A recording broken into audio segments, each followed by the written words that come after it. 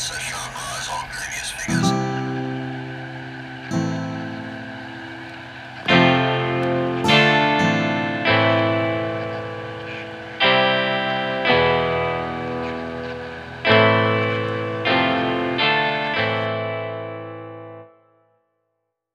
Hello and welcome to Everything in Between, the podcast where a dad and daughter duo delve deep into topics ranging from true crime to paranormal occurrences to urban legends and well, everything in between. I'm Emma. I'm the dad. That's Anish. And we're recording on a Sunday today. This is shocking. Can you believe that? You actually even had your story done before the weekend started. I know. I wrote it all. I had it done like on Wednesday or something. It was crazy. But so since we're recording on a Sunday, you have some very fresh Liverpool stats, right? Oh, yeah. Okay, let's get started with that then. Well, we're back on to maybe a new winning streak, I hope. But we beat Tottenham, which we won 2-1. It was an incredible game. We went down 1-0 in the first 47 seconds on just like, it was a fluke play. I mean, it was a good play. They deserved the goal, but it wasn't like, they completely dominated. And then their keeper stopped, I don't know, at least 11 decent shots. And out of those 11, I would say half could have been goals. They were pretty amazing saves. But then we got one back before the 60th minute. And then Mane got PK, and Salah put it away with maybe 75th minute, maybe something like that, 80th minute, I don't know. And then for like the last 15 minutes, we just said let's see if they can score. I mean, it was awful. We were just letting them come down, and they had a couple opportunities. Whoa. We just I don't know what was going on, but hey, that means we're still top of the table, 6 points up. Yay. That's 9 wins, 1 tie. Gives us what? That's 28 points out of 30, which is pretty damn good. So again, like we said, it's still, happy days, early days. But When do the early days end? not really until April. I would say when you have roughly, Christmas is the first test. Like come Christmas time, depending on how we are lead-wise or where we are in the table, that's strong. And then, I guess maybe not exactly April, but the last 10 to 12 games, if we have a lead of double digits, then I think we're good to go. But I just think this is going to go to the wire. And it's been 30 years, man. 30 years. But anyway, I'm happy. It's good. Yeah, good. Happy. All right, good consensus then. So it's Halloween. Yeah, well, this when this will be comes released out the day tomorrow, before. is Halloween, right? The day it releases, right? Yeah. So For all those who listen, wait when it gets released. That's true. I have a Halloween memory that I would like to share with you, and I want to know if you remember it. Okay. It's not very spooky. Do you remember when I actually played the piano? I think you bought some kind of voice, like microphone thingy. And this was around Halloween. So you would have like me and Krish like make a song into the microphone while we played the piano, and it would record as one thing. I remember the yes, there was an attachment that connected to the computer that would Yes. record. Yeah, I do remember that. Yeah. Okay. So the only memory I have from that piano thing is me saying into the microphone. Let me see if I can remember the tune. I think I went, "Boo, it's Halloween. Boo, it's Halloween," over and over and over again. And We have to have that recorded somewhere. I really hope we do. No, we must. I would never have deleted. I don't know why. I got to remember where I would have put that. I do kind of remember you recording something. I just don't remember it was Halloween. But It was 100%. It was. So that's, I don't know. That just came to me like as we pressed record. So figured I'd drop that on you real quick. no, I got to find that. I think we may have that. Well, if we do, then maybe it'll get posted. Could be the new opening to the. Oh no, I don't know about that. All right, then in terms of films, movies, TV shows, I think we can start with your new show that you just discovered. again, this has been it's got 4 seasons and it's been around for a while. But there's a show called Man Down on I don't even know if it was Channel 4, BBC, or whatever. It's UK based, but the guy's name is Greg Davis. It's on Netflix now. Yeah, and it's cringing. Like it's very similar to The Office, like the original Office, or even Extras. It's just the situations this guy puts himself in is so awkward and cringy, and I mean, your skin crawls for the things that ends up happening. But it's great. It's hysterical. If you watch Countdown, that's right. 8 out of 10 cast does Countdown, then you'll. Well, I think all the BBC, or I should say all the UK shows, all of them all go have on. like the Yeah, they go on the show anyway.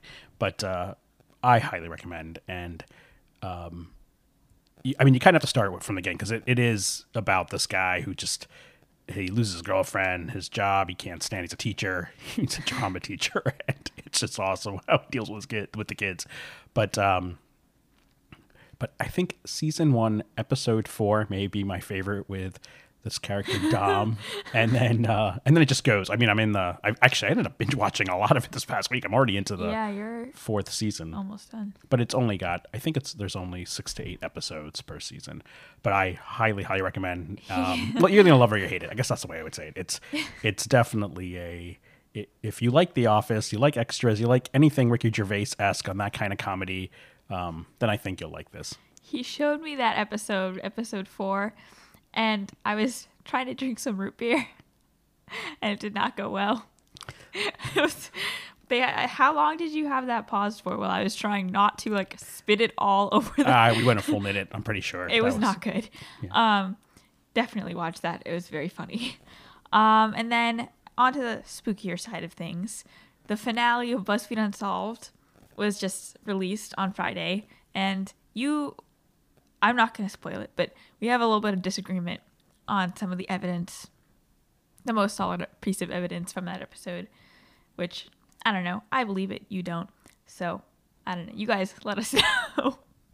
I don't know. I just think...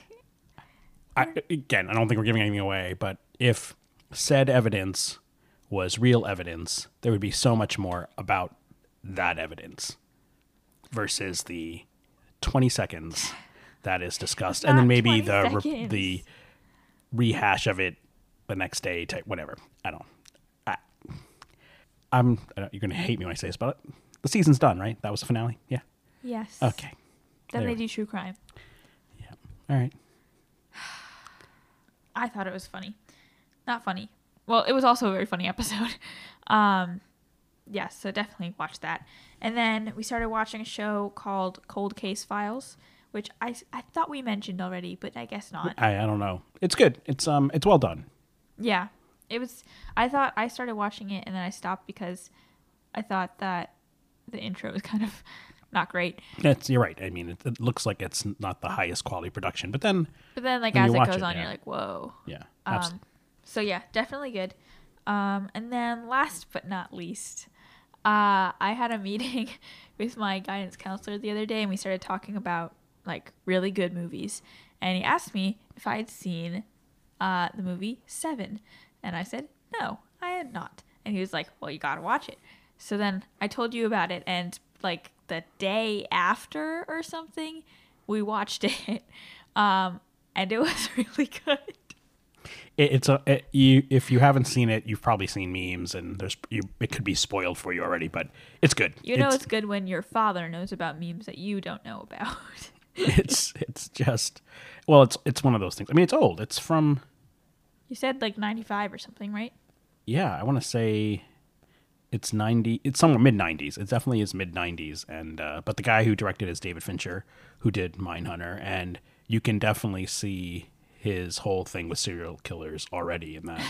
And then it's Morgan Freeman, Brad Pitt, a very young Brad Pitt, and Gwyneth Paltrow's in it. But it's good. It's in my definitely my top 10 of movies. And I just forgot. I mean, I forgot how good it I feel like I is. need to watch it again now. Well, yeah. I mean, it's well done. It's very, It's so very good. well done. Yeah, it was kind of short, but I think we have nothing else really. Well, I mean, you had You have Oh, I had an ACT. right. Well, yeah, and again, but you're done, which is good for that point. Now Yeah, it's just last getting. time I ever have to take that test. You just have to now get all your stuff in for College essay. All I have to do is complete application. my college Yeah, essay, no, and cool. then I have to submit my application. Soccer season's almost over so for both. scary. Well, I guess the girls are done. Boys are almost done this week. So you got to go to senior night for Jess, which was cool, and they kicked butt. She will never hear this, but yes. But also, you got to see Nick and Christy. Oh no, you didn't see Nick and Christy's dog. I didn't see the dog. Oh my God. It was very sad. I was Well- informed of this as we were leaving. They got a new puppy, 3 months old, Covey. Oh my God, so cute. Chris did. Chris got to hang out with Covey. I hung out with Covey. I think your mom did too. Wow. You just left us. All- It's your own fault. You pointed me out. You were like, "Oh, go say hi to Marcus." Well, I thought you would come back, so I. I said, "Go say hi." Oh my goodness. All right, You know well. what? We will address this later. Yeah. But yeah, no, I think that's pretty much it. And for Halloween, you're doing Ghost. I'm doing True Crime. Yes. All right. Well, Let's jump in. Let us go. All There we right. go. Cool.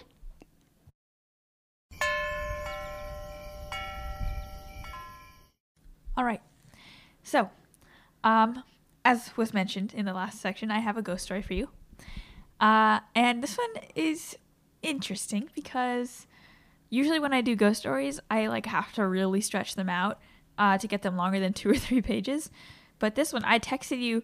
I was like, I have no idea how long this is going to be because I was at 4 pages and it was still going strong.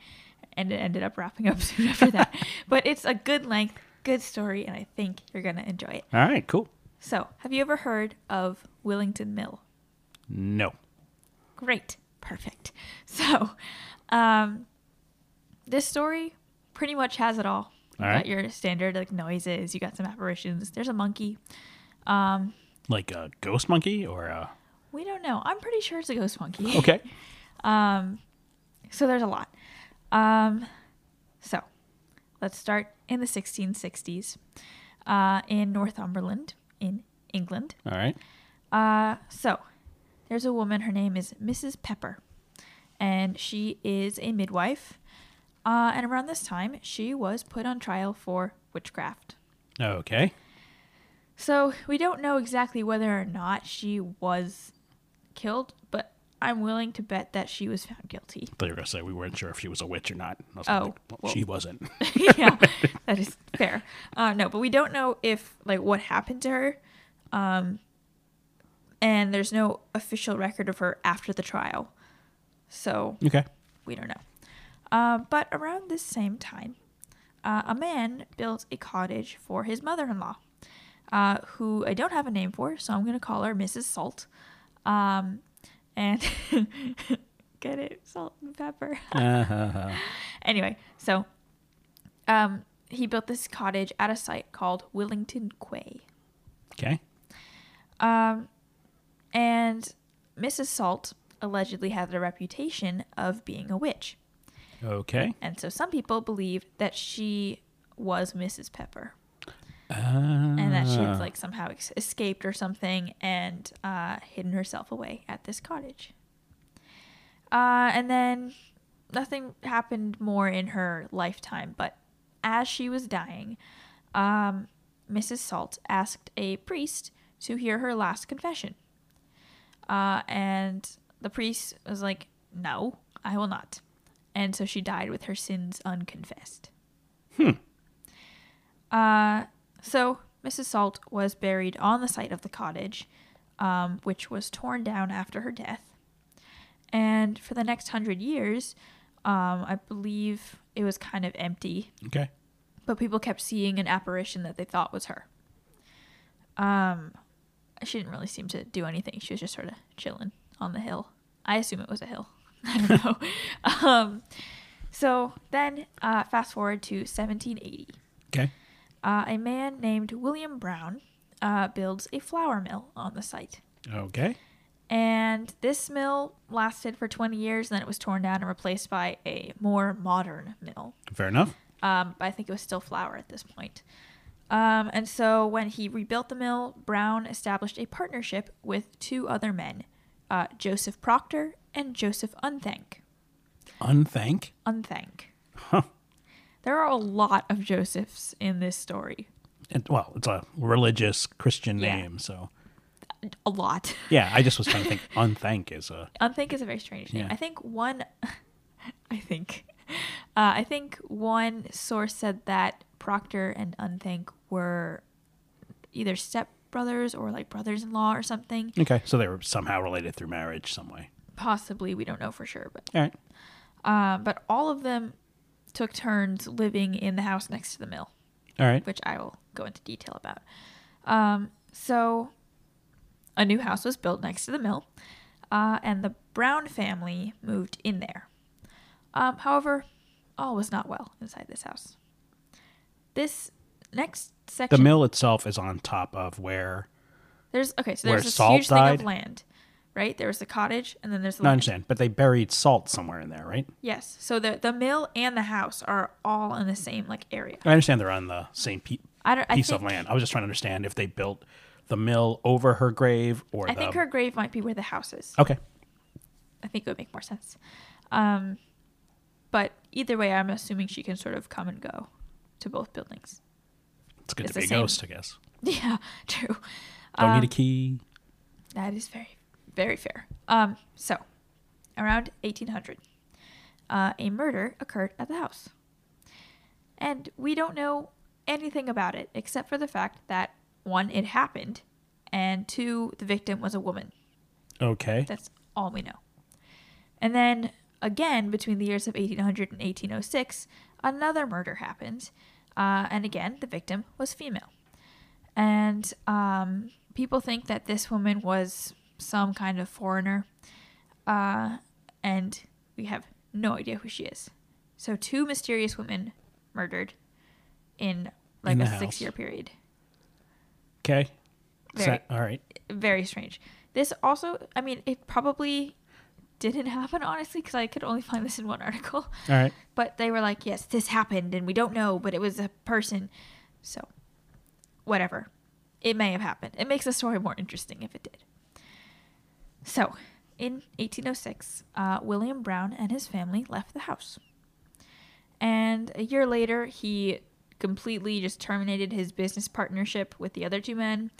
But, you know, he went and did his own thing. I think he opened up 2 more mills in Sunderland and North Shields. Okay. So he was having his own unhaunted life. Meanwhile, Unthank moved into the house after Brown left and stayed for about 15 years. And during this time, his family reported so many supernatural occurrences. But, of course, records of this were either destroyed or were not kept in the first place. So we don't know the specifics. We just know that something happened. Okay. And then Unthank denied through his entire life that anything Anything happened? crazy was happening all at right. all. But his family were like, I don't know about you, but something's happening in this house. So in 1831, the Unthanks moved out and the Proctor family moved in. All right. So the original Joseph Proctor had died. And the family that moved in was his son's family. And his son was named Joseph. Fair enough. Yeah. So this family also experienced a lot of supernatural things. And luckily, this new Joseph Proctor did not sort of deny what was happening, but instead he kept a diary. But so that the house itself was just basically because they weren't partners anymore, but they must have still jointly owned that property. Yeah, probably something right. like that. Yeah, probably when like Brown left, he probably like gave up all of that or And then, sold it yeah. or something. Or gave up. Yeah, fair enough. I don't know. But point is now it's the Proctors. All right, so Proctor, Joe Jr. Yes, Joe Jr. So this was a Quaker family, and they valued honesty above all, which is why the new Joseph's diary is so, like, it wouldn't make sense for him to be lying about all this. So the family soon discovered that the Unthanks had boarded up the attic room. Okay. And this was It's very, very strange. They were like, oh, I mean, it's extra space. But they needed extra storage, and so they took down the boarding and put their stuff up there, whatever. So directly underneath the attic was the bedroom in which the children slept. And one evening in the winter of 1835, the family's nursemaid was putting the children to bed when she heard, quote, heavy footsteps pacing overhead. And this repeated over several nights, but no one was ever found in the attic, and there was no evidence of anyone like living up there or anything. It was just they heard like footsteps continuously. And then this part, the majority of my story I got from a Strange Tales article, which was really helpful. It had a lot of detail, but they said this one sentence that I didn't really understand. So they wrote, the family scattered meal all over the floor, but no footsteps were ever discernible. Oh, so it's kind of like, it's not flour, but it's like cornmeal. It's like dusty. Oh, so they to like see the footsteps. Yeah. Oh. Yeah. So it must have been, some kind of cornmeal or vegetables type right, of. to like see imprints. Yeah. Got it. Very helpful. So, moving on. Because I was thinking like meat or something. Yeah, no. What? I think they call it meal because they would feed that to like chickens and stuff? Right, to livestock and things like that. You learn something new every day. So one morning the entire family had gathered in the parlor to say their prayers, and they heard the unmistakable sound of someone coming down the stairs and walking along the hallway passage towards the door. Okay. And since all of them were in the parlor, it couldn't have been any of them. So they heard the front door open, and Joseph Jr. Rushed into the hall to see who it was. No one was there. But Joseph could still hear the footsteps going down on like the stone pathway and away from the house. Oh, wow. And Mrs. Proctor fainted. So after this, the activity increased. The family would often hear doors opening, the sounds of thumps, blows, labored breathing, chairs being moved, tiny footsteps as if from a child. So there was heavy footsteps and child footsteps. Yeah. But I didn't see anything about like a child dying. But they're saying, but the it's just like it's like a ghost just going through a normal routine. Was it always the same times, or is it always? I don't know. I know that just happens. It feels like often. they're just living there. Yeah, it doesn't seem like it's gotta violent go to work. or Gotta do anything. this. Okay. And they also would hear the rustling noise of a silk dress, or something. So a family. Like a family. Well, like there's a dude ghosts, with heavy footsteps. There's a child, and now there's like a dress. Unless. Oh yeah, I mean, yeah, that's true. I was not thinking of it like that. Yeah, that would be interesting. Yeah, I didn't read anything about like a man or a child. It's not. I mean, they're basically hearing, at a minimum, two different people. Right. Could be three. Could be. Because the heavy footstep person could also be a woman. That is very true. Okay. Or a stomping child. So, on Whit Monday, which would have been the 8th of June if we're still in 1835, I went and did that calculation. Okay. But I don't know the year, so it might not have been June 8th. So Mary Young, who was the proctor's maid, was washing dishes when she spotted a lady in a lavender silk dress walking up the stairs. And she didn't look like Mrs. Proctor, and nobody else was in the house? Was in the house that we know of. Yeah, it's spooky. Yeah. And it seemed that she just sort of walked up the stairs. It didn't seem that she saw Mary or interacted with her at all. Right. So just... It's like another dimension almost. Yeah, it kind of reminded me of I Am the Pretty Thing That Lives in the House from Netflix. Yeah. Which is very interesting. So, and then Joseph's diary, some of the accounts are kind of vague, like the one I'm about to read for you. But he recounted something that his children witnessed. And so I'll read the quote for you. Two of the children in the house, one aged about 8 and the other under 2 years, both saw, unknown to each other, an object which could not be real and which went into the room where the apparition was afterwards seen and disappeared there. So it doesn't say what this object was. Oh, that's wait. I told you it was vague. Okay, fair enough. They just saw something. That couldn't have been real. Could have not have been real. Yeah, so All right. interesting. And it said it went into the room. I mean, I was thinking, because it says something about an apparition afterwards seen. So I was thinking maybe they saw like, you know how there's sometimes stories about seeing like one half of a person moving around, like that kind of apparition. I was thinking It's all speculation now. I have no idea. I'm trying to think, I just was don't it a weird understand. animal that they thought they saw? Yeah, an like, object make me think like Yeah. a candle or something. well, again, something that could not have been real. That's what I'm I trying mean, to a understand. candle moving on its own wouldn't make sense. But I don't know. That's all he gives. Okay. Thanks, Joseph. In February of 1836, two of Mrs. Proctor's sisters came to visit the house. And they were staying over a couple of nights, so they were given a 4-poster bed to sleep in. Wow. I wonder what kind of Airbnb rating they got. Well, I guess you're about to find out. Okay. So, on their very first night, they felt the bed rise off the ground.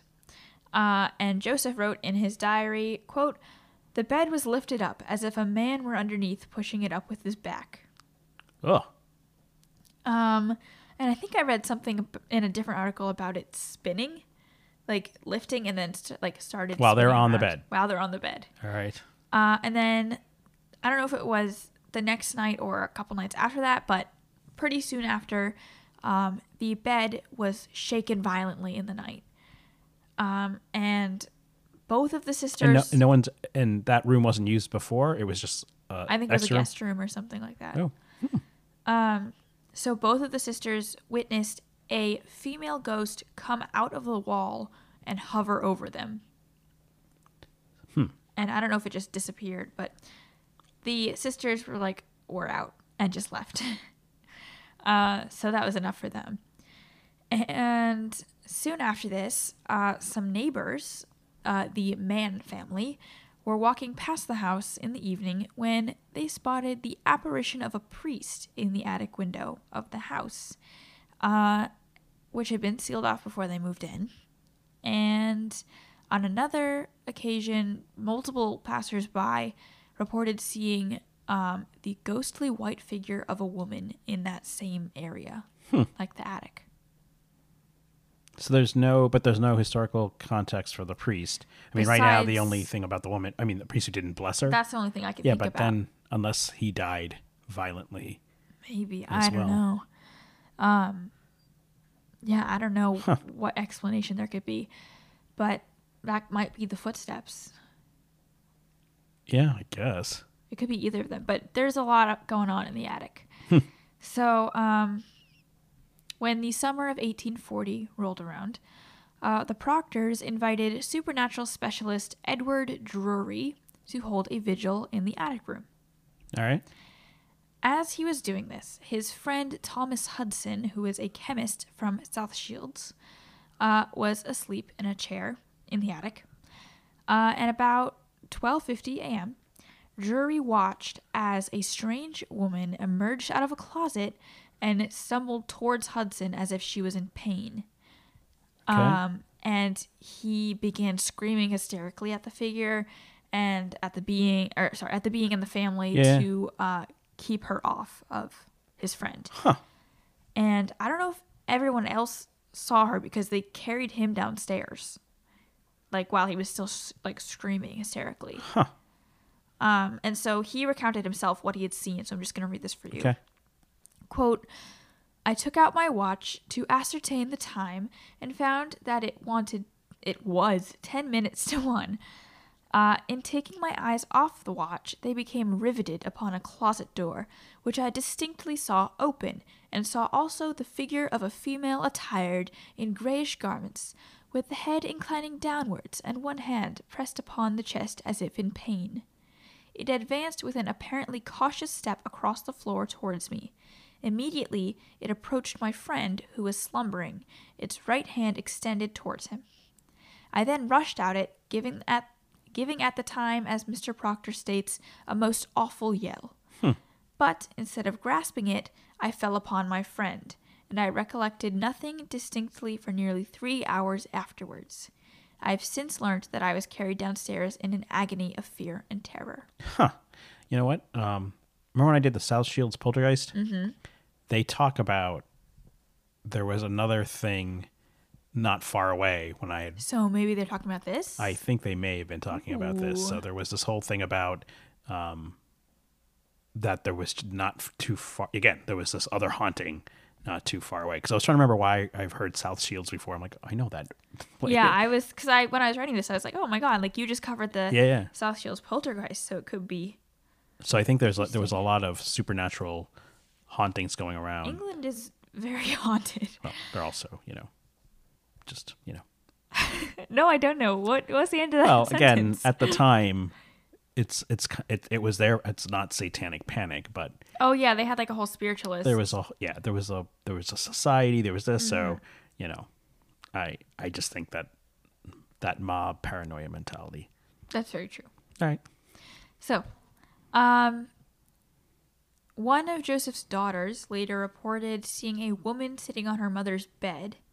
And the odd thing about this, besides the fact that she didn't recognize this woman, was that she didn't have any eyes. Ugh. However, because it was, back in the 1800s, this actually might mean she was blind and not actually physically eyeless. But Like, probably like, I don't know, like maybe you couldn't see like the pupils or whatever, and she just assumed, I don't know. But Okay. it could mean eyeless. I would be scarred for life if that were true. But I don't know. So it might not be as disturbing as it seems. bleh.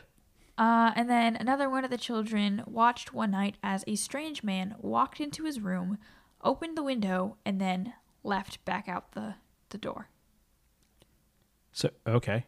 So did that other room where the bed was moving? No one ever. There was no more. Like people didn't. Well, sleep I in don't it. think they had They any just boarded guests up. in there. Okay, fair enough. But Nobody else visited. Yeah. Fair enough. I mean, can you blame them? But I haven't read anything else Okay. about that room. Okay. So, and maybe they were like, let's just not put our guests in there next time. So I don't think he went through the window, but I Just think open the he went window and back then like out whack that. Yeah. So it's still kind of weird. Yeah. Unless Just seems again people doing their like daily. going about their daily Yeah, routines. Yeah. So, human apparitions were not the only odd things seen in the house. Here's what we get to: the animals. Okay. So in the fall of 1841, Joseph's 2-year-old son Edmund told his father of a funny cat he had seen. And he had spent the entire day looking under chairs to see if he could find it, and couldn't. And then that night, Edmund was awoken by the sound of an animal leaping down off of the easy chair which stood near the bed. And I don't think they had any pets. No, I get. Yeah. Then, a few weeks later, Joseph's other son, an 8-year-old, also named Joseph. This is like Joseph Jr. Jr. The third.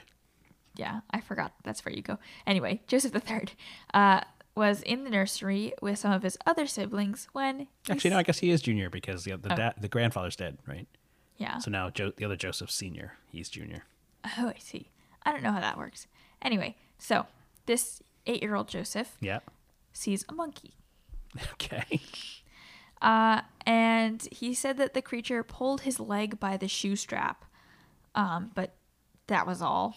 It just sort of did that. And I don't know. It was very strange and had no explanation he's whatsoever. 8 years old. That is true. He probably made it up. Probably. Anyway, so a man named Thomas Davidson, who was courting Mary Young, the maid, was visiting the house one day to see her, and as he approached the house, he saw a cat strolling the grounds.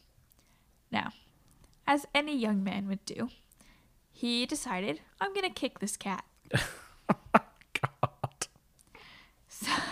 So he walks up to it and he kicks it, and his foot goes right through the cat.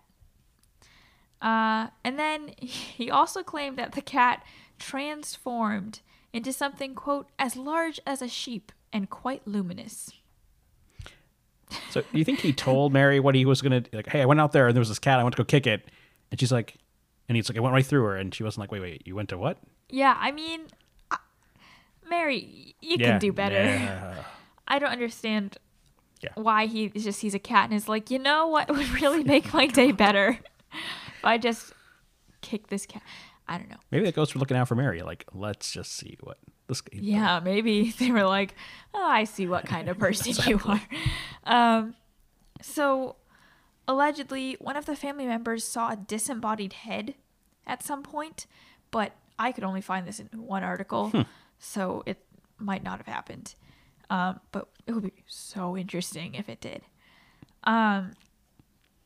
So then at one point, Joseph, the father, possibly encountered a clairvoyant named Jane in like the village or whatever, and she asked him if she could go to the mill. So he agreed.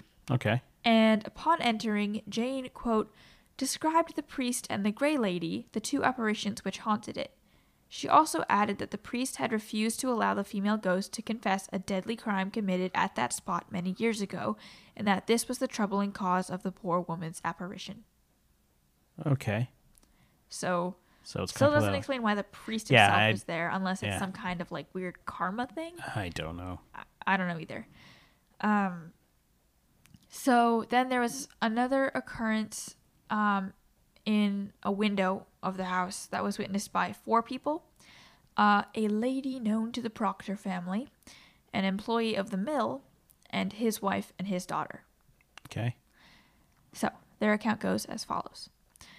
The appearance presented was that of a bareheaded man in a flowing robe like a surplice?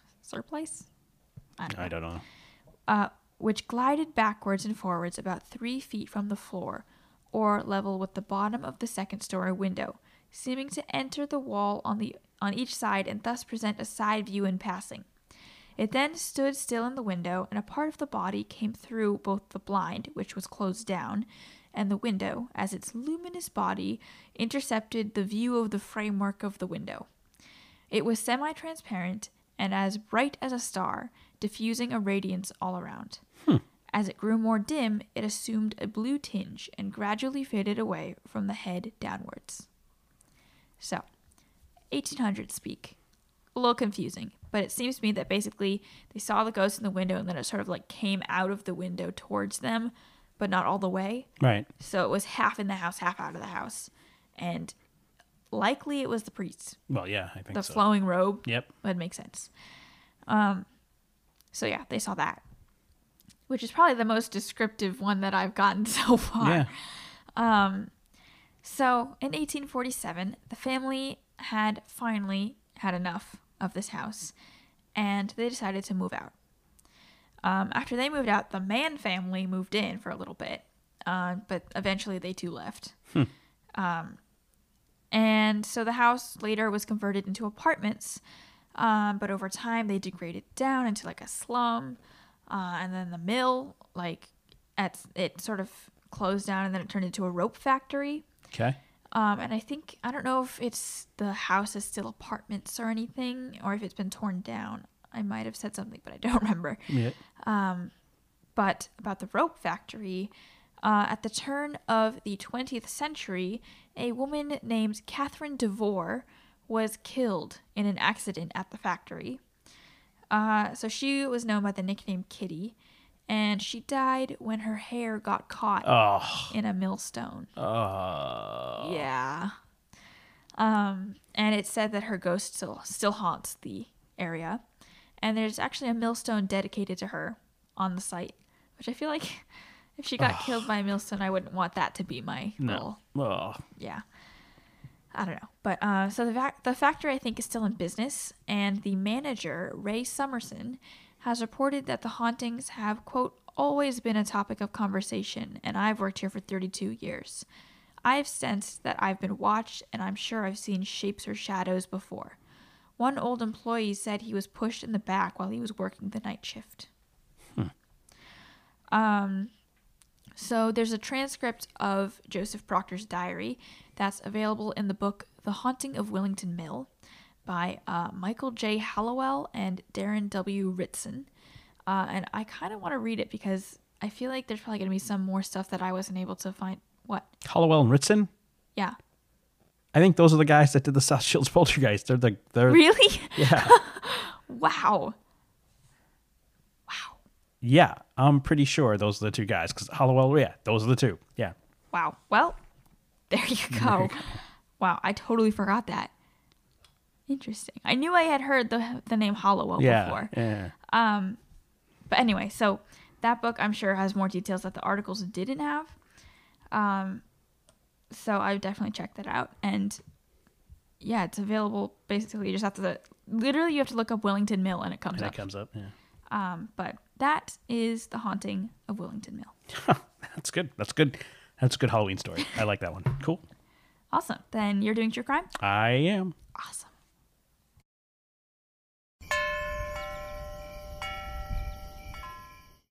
All right. I'm doing true crime. Woo. The reason I picked this story actually was, there was two reasons. One, it occurs on Halloween. Yes. And second, because we saw Seven. Oh no. There's a connection to, well, not to the actual movie, but you'll understand the connection. If you've seen 7 too, you'll get it. But okay. Right? So I'm just gonna start with my intro, and I'll go through all the As opposed to your outro. exactly. So I figured I'll start this way. In February of 2005, a wedding was held between Eric Koppel and Lily Prudhomme. Do you know this? Koppel. That was a Forensic Files episode. It was? Didn't we watch it together? Nah, I don't remember this one. You were there. No, Then maybe I watched it with Mom. I don't remember this one. So maybe you do know this one. I I didn't think know. I do know this. The celebration was bittersweet, though, for the couple. I know this one. All right. Well, they originally wanted to get married on November 1st, 2004. Unfortunately, they had gone through a rough patch before that date and ended up postponing that wedding. So you do? This is the one? Yeah. Okay. I know. Oh, well. So Lily felt extreme guilt for postponing it because her best friend and her best friend's roommate they could have been still alive had they had the wedding on the 1st. The plan was to get married in Hawaii, but they postponed it just because of whatever was going between the two of them, Lily and Eric. Mm-hmm. However, when they did get married, her best friend's mom, Arlene Allen, was invited to the wedding.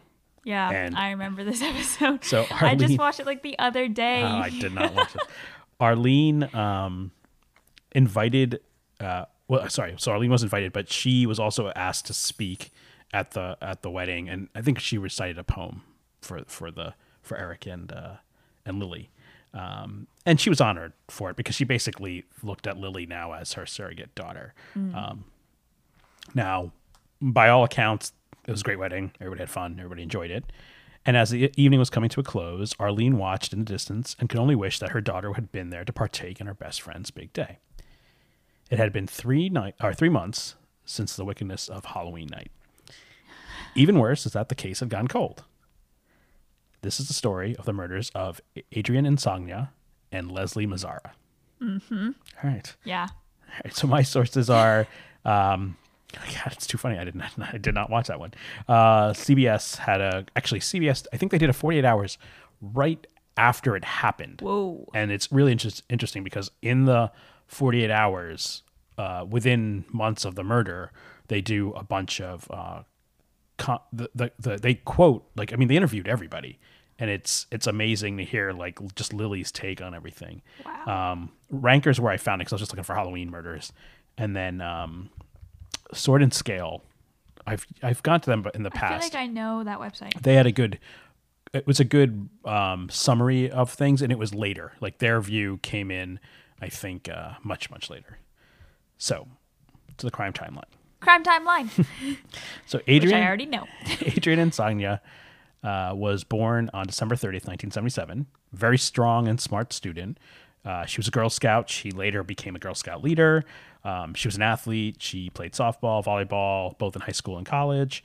While she was in high school, she was actually in a near fatal car accident and had to just the strength of her character. She had to basically, I don't know if she had to learn to walk again or all these other things, but she overcame a lot. And she also afterwards, I don't know if she had scars or something, but she definitely was, shy and felt that she wasn't, beautiful or anything like that. So she definitely had some self-esteem issues there, but powered through for pretty much everything else. She would also get a degree in civil engineering. Nice. In 2004, she would live in Napa, California, and work as an engineer at the Napa Sanitation District. Cool. While employed there, she met Lily Prudhomme, and they would become basically best friends very quickly. I think within months, they kind of just latched onto each other. They would hit the gym either before or after work. They hung out at work, and That's so nice. they socialized outside of work in the evenings and that kind of thing. Adrian had an apartment in Napa, and her roommate was a woman named Lauren Mianza.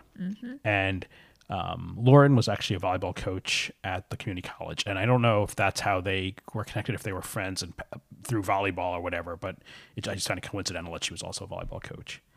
Now, Leslie Mazzara was born on August 1st, 1978, and she was a ballet dancer.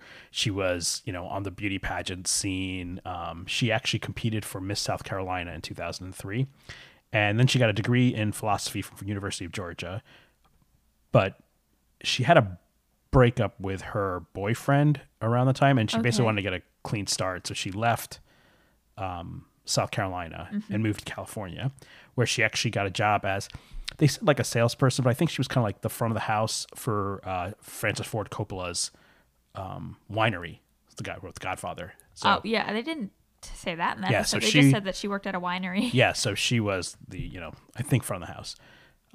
Adrian, Leslie, and Lauren got along very well. So that, they hung out, did things together. And Lily actually would also visit. So it was kind of a foursome in a way. But Lily was really closest to Adrian and kind of Leslie because Leslie and Adrian ended up just becoming pretty close friends. So in the house, what ended up happening was Adrian and Leslie lived upstairs on bedrooms, and Lauren was downstairs. Yes. This is so clear in my head now. I know exactly. Oh, my God. The roommates had pretty strong social lives. They were dating, all of them, but at the time around Halloween, they weren't actively dating. So, and coincidentally, they all actually kind of had broken up with their boyfriends around that time. So all three girls or women stayed in and just dished out candy to all the trick-or-treaters. And by coincidence, the Lily was also having a bit of a hiccup at that time with Eric. So it just was going around. Wasn't it? I think they said in the episode that they had told her oh, you're too good for him. You should break up with him or something like that. Well, I don't think there was anything major. Just that I know Adrian and Lily were, so with no plans for Halloween night, Lauren, Leslie, and Adrian decided that they would all stay in and, basically take turns greeting the trick-or-treaters. By 11-ish that evening, they had served their last batch of candy and were calling it a night. Adrian and Leslie again went upstairs to their bedrooms. Lauren was downstairs on the first floor. Somewhere around 1 o'clock, November 1st, Lauren was startled awake. And she actually, this is her quote, because when the case ended up going cold, the America's Most Wanted did a whole story about it. And she just said, I was in my bed and I just opened up my eyes and realized something is not quite right. And then I heard a scream. I jumped out of bed and stood there for a second trying to figure out what was going on. And I opened my door and went outside and listened. Suddenly, I heard something. Whoever was in the house was running down the stairs right at me. My gut told me to get out the back door. And I remember thinking, I'm opening this door and the person's just going to follow me out. Oh my God. However, the intruder did not see Lauren at all and exited the way they came in. So through a window, basically. Mm-hmm. And that whole time, Lauren was in the backyard cowering, I say, in fear, just basically waiting. And when she thought the coast was clear, she went back into the house, ran upstairs, and as she walked into one of the bedrooms, she almost slipped and fell, and she realized at the point she was slipping on blood. And then she saw Leslie face down in a pool of blood on the floor, and Adrian crouched behind the bed. However, Adrian was still alive, and she was bleeding heavily from multiple stab wounds. Terrified, she went to try to go call 911, but the house phone was dead. So she grabbed her cell phone and ran out of the house, jumped in her car to get away because she had no idea if the intruder was still around or what was going on, and called 911 while she was on her way out. God. When the police and the emergency services arrived at the house, they found Leslie Mazzara dead at the scene, and Adrian Insognia was fatally wounded. However, she died that evening. The paramedics couldn't do enough to save her. So immediately the police and the forensics team blocked all of the area and the home. Right. And they found multiple cigarette butts outside the house, smoked down all the way to like the filter. Mm-hmm. And they just believed that this was probably the intruder and that the intruder was casing for a while before the intruder made their move. Yeah. So as they recreated the scene, they believe that the killer had entered Leslie's room and attacked her while she was asleep.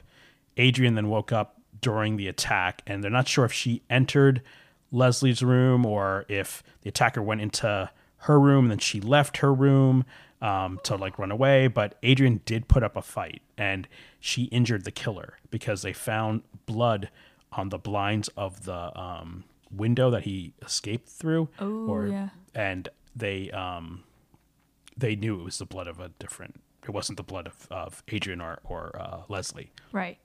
Now, because the killer seemed to know knew the layout of the house and everything like that, and was going after specific people, they just figured that this was not random. Right.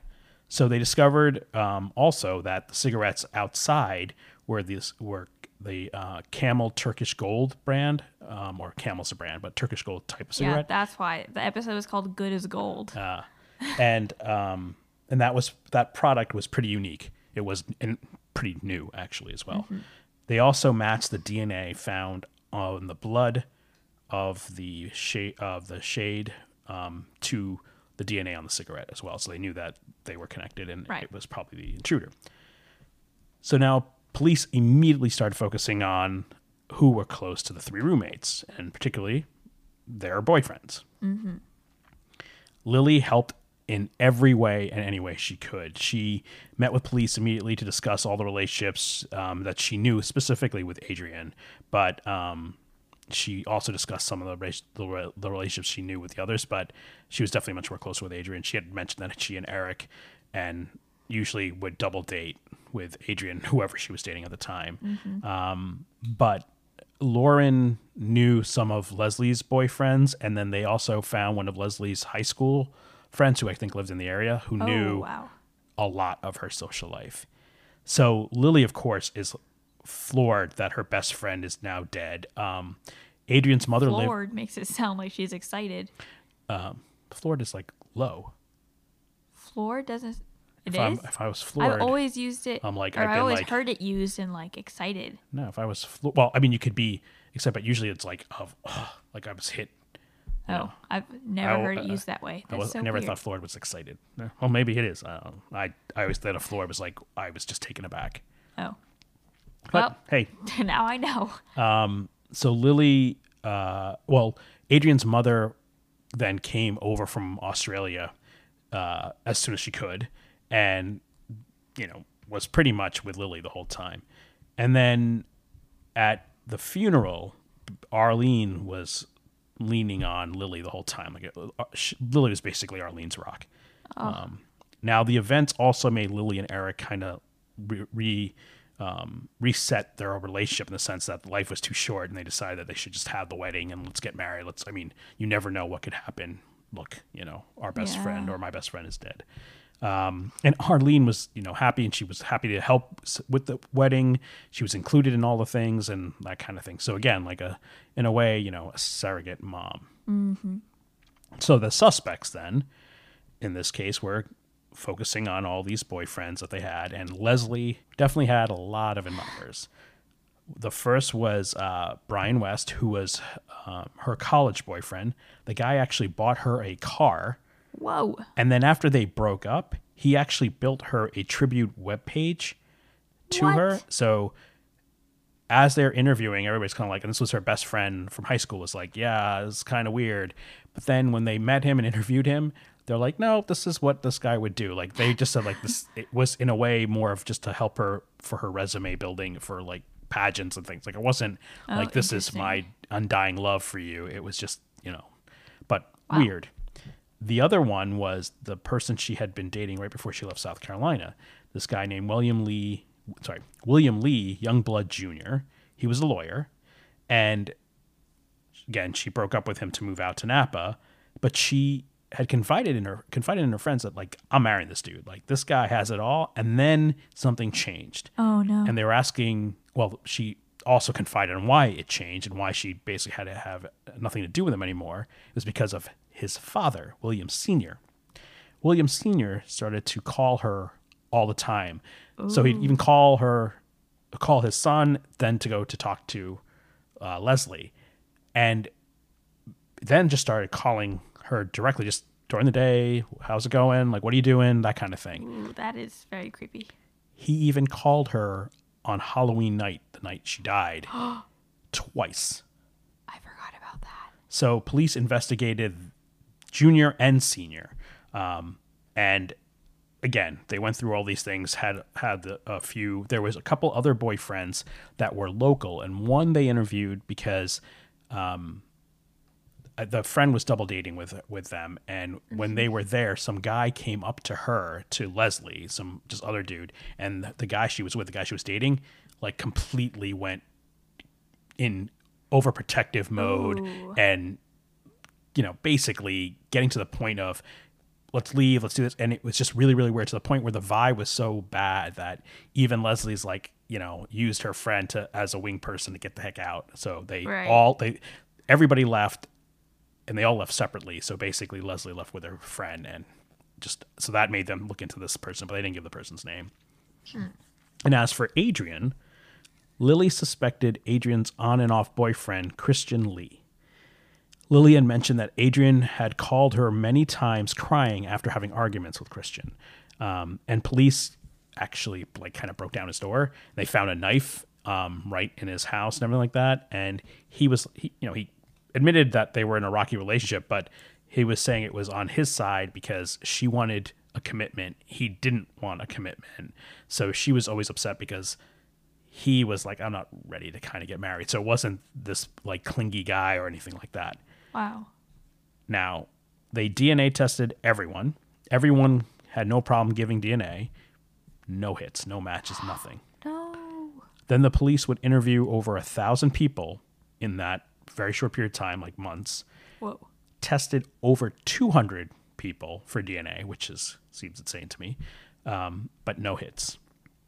And then during that period of time of interviews and this and that, 48 Hours did a story on it. And they interviewed Lauren, who recalled the evening and what she had witnessed and heard that we had discussed, from some things before. But they interviewed Lily, and this is what Lily said, and these are quotes. Eric and I were originally planning to get married on November 1st, which is the day Adrian ended up dying. And if we had gone through with that wedding, it was planned in Hawaii. Adrian and Lauren would have been in Hawaii with us that week. It's something that still haunts me. Somebody must know something. Somebody who would have had to notice their friend acting strange or had bruises. It doesn't seem like someone could walk away from it and be fine. Wow. So after the episode ran, they didn't receive any new leads. However, the police took another look at the evidence. In September of 2005, they revisited the cigarettes. Mm-hmm. They had never released that they had found these cigarettes at the scene. So they went public, asking anyone who may have known someone who smoked this type of particular brand, or just noticed anything more of that evening or around that time. And then they mention that we also can confirm that the DNA on the cigarettes matches the blood that we found at the scene of the intruder. Within 5 days, their strategy worked, and it broke the case wide open. So 2 parents received suicide notes from their son. And I couldn't understand if the parents were living together or they were separated, but Interesting. apparently each got a note. That's not good. And alarmed at that content of the note, they immediately contacted him.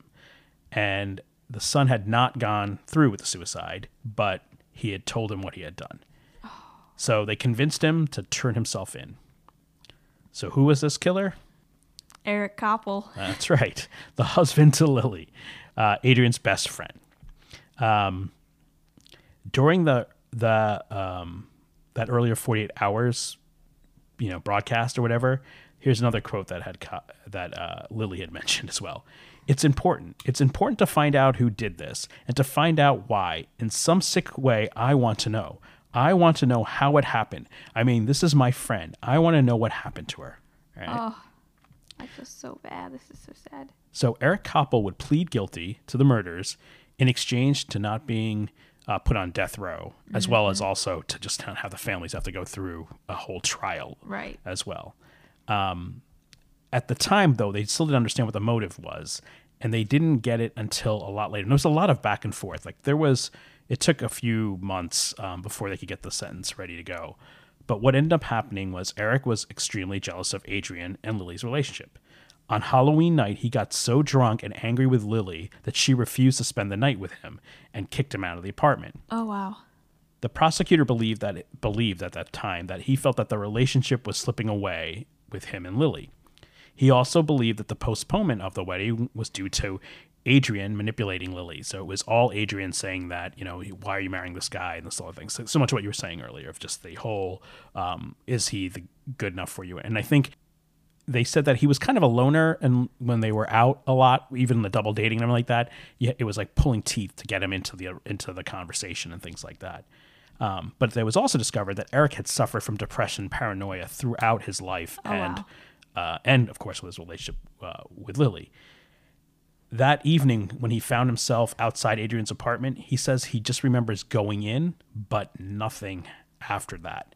However, he did burn all of his clothes, which were covered with blood, his shoes, and everything else in a fire pit. Yeah, So I remember that. he was totally cognizant of what he did. So Yeah. for him to say, I don't know, and then do what he did, then he knew what was going on. So at the sentencing, these were the following statements that were made. Arlene said this: Eric, you knew Adrian. You know me, and Eric, I know you. You are a man who violently stabbed to death the best friend of the woman you loved. That is not love, Eric. You cannot love Lily and bring a knife into Adrian's home and stab her again and again and again and again and again and again and again and yet again. Lily then made a statement. I wish with all my heart these events had been avoided. Eric, there is nothing you could do to make me love you any less. Oh. These words are just as true today as they were on that afternoon. And that's the story of the deaths of Adrian Insognia and Leslie Mazzara. Wow. Yeah, I remember in the episode they talked about they did some DNA testing where they could find out his eye color, his hair color, his skin color, and then they released that, and then they still didn't really get anything. And then they did the cigarettes. Yeah, they said the way I'd read it too was at the moment the cigarette thing came out, he was just he knew that somebody would catch him, and he never gave up DNA. That was the other thing. Throughout, it was weird though why they didn't pursue him as a suspect earlier. But I think he was asked. It might have been he was asked during when they were narrowing down and they had released it, and then somebody must have said that he smokes Camels, and so there could have been a period of time where they thought he was a suspect, and then it wasn't until his parents basically were like, you need to turn yourself in. Yeah, they didn't even tell about the parents. They just said that he just went to the police station. Yeah, the way this article, I think this was the CBS News one that came out. I think it came out 2 or 3 years ago for it, but there you go. Cool. That was really good. All right. All right. Let's hear the fun fact. Yes.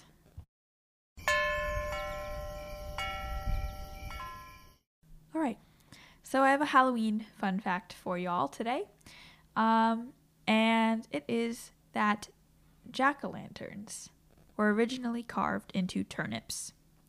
And the reason being that in a traditional Celtic story, a man named Jack tricked the devil. So after Jack died, the devil made him roam the night with only a burning coal to light his way. And so Jack put the piece of coal in a carved out turnip, which was a common vegetable at the time and there. And so he became known as Jack of the Lantern. So Irish and Scottish people would carve their own versions of Jack's lantern with scary faces and place them in your windows or doors to frighten away Jack or other evil spirits. And when immigrants brought the tradition to America, the native pumpkin was more available than turnips, so they carved it into pumpkins. I think I had heard this in some other thing, but I'm just trying to think how a coal doesn't like burn the whole thing up. I don't know. Yeah, but that's cool. I knew the thing about turnips, I just didn't know why. So. Yeah, and I didn't put together that Jack of the Lantern, which is cool. Yeah, so very interesting. Yeah, so if you want to send us your own fun facts, please do so at our Gmail, which is everythinginpodcast@gmail.com. And you can also submit those to our website, which is www.everythingpodcast.weebly.com. And if you have your own suggestions for stories or you've experienced a paranormal thing or a true crime thing that you want to tell us about, send it there too. We would love to read it. And then we're also on social media. Our Instagram is at everythinginpodcast. Our Twitter is at between_podcast. And we have a Facebook group and page, both by the name of Everything in Between Podcast. So check those out. It's really fun. We announce new episodes, fun things. Actually, this week, when I came downstairs to record, there's a little surprise waiting for me in your usual spot. So that's going to be posted if you want to see what it is. And then if you're listening on Apple Podcasts, please, please, please, please rate, review, and subscribe. It's super helpful. And, validation. We need it. And then, of course, last but not least, all of our stories have song episode titles or song titles that we compiled into a playlist called The Soundtrack in Between, which is available on Spotify. So go listen. It's really good. And I think that's it. Yep. So happy Halloween. Happy Halloween. And see you next week. All right. Bye.